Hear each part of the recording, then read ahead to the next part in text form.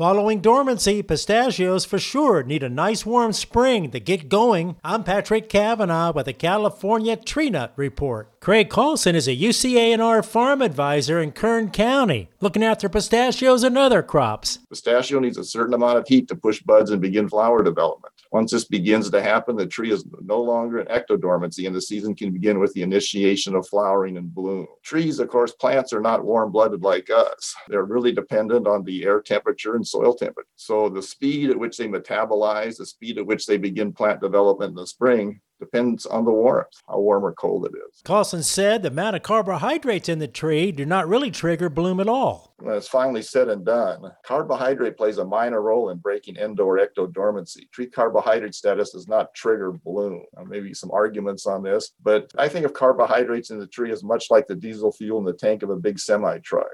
The semi is going to need that diesel once it's on the road, but cannot use it until the engine is started. In much the same way, the pistachio tree can't use its stored carbohydrates until spring metabolism is started. So I compare it to the diesel engine gets started with the heat of a glow plug. Similarly, once endodormancy is broken, the pistachio tree gets started with the warmth of spring. I don't think no matter what the ratio is between sugar and starch, you're still going to need the warmth of spring to get things started. That's Craig Carlson, a UC Farm Advisor, Kern County. With the Ag Information Network, I'm Patrick Cavanaugh.